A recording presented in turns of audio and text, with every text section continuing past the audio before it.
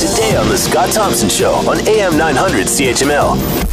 We are continuing with Hotspot Hamilton, and this is a series that Bill Kelly and myself have been running every Tuesday and Thursday, and it talks about what has made this city great again, and some of the hot spots that are drawing interest, and of course how we continue and cope with a city that is now moving forward, growing, finally turning the corner, as they say.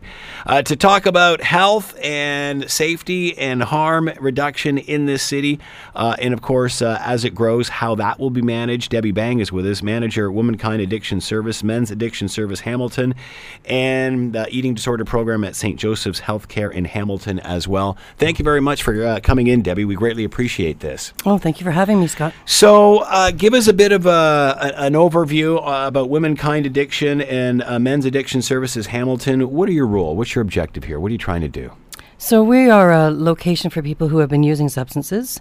We're very fortunate in Hamilton to have gendered services. That's not the usual in the province. So if I have a substance use issue, I would like some help with that. I can go to withdrawal management at Womankind. I can attend some groups. I can go on to treatment. I can attend aftercare. I can get some help with supportive housing.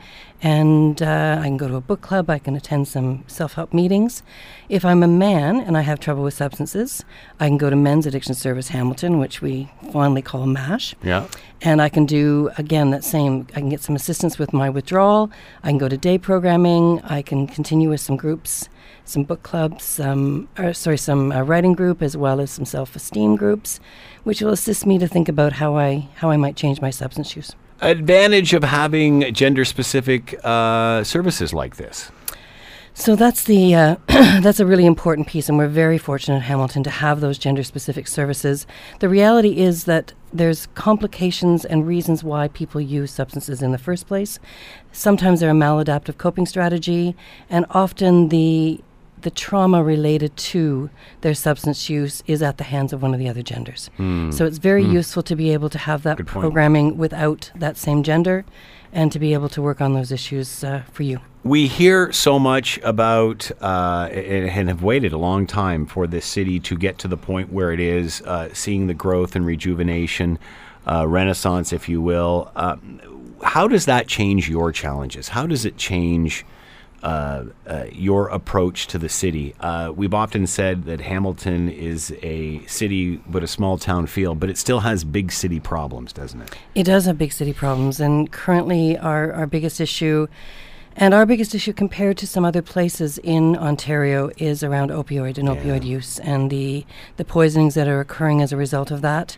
There were 54 people that we lost last year, and that's not okay. That is highly preventable in many cases. So we have the draw of on the market for substances, and we have the caring of a community. So Womankind and MASH are both very well supported and very well used, very well respected in the province. But each time Hamilton grows, the surrounding area is also growing, and we have a very large catchment of people. Results in no beds. We can't have people come to our services because we don't have a bed to put them in. Where does Hamilton fit into the national or even provincial picture in regard to opioid use? So nationally, the movement has been from the east or the west coast across. Ontario is not quite as pervasive in terms of the substance use as BC is. Alberta is closely behind that, but Ontario would be third along those lines. And in Ontario, Hamilton is one of the hotspots in terms of opioid use. It's interesting to posture why that might be. Why is that, do you think? And I don't have the answers to all of that. I'm not doing the analysis of that piece, but it strikes me that there has to be a market in order for that to be able to occur. And the other factor I think that might play into this is we draw people from areas around us who then potentially stay. And not always are people successful when they're trying to stop using substances on their first time, which means they may reconnect with a substance provider.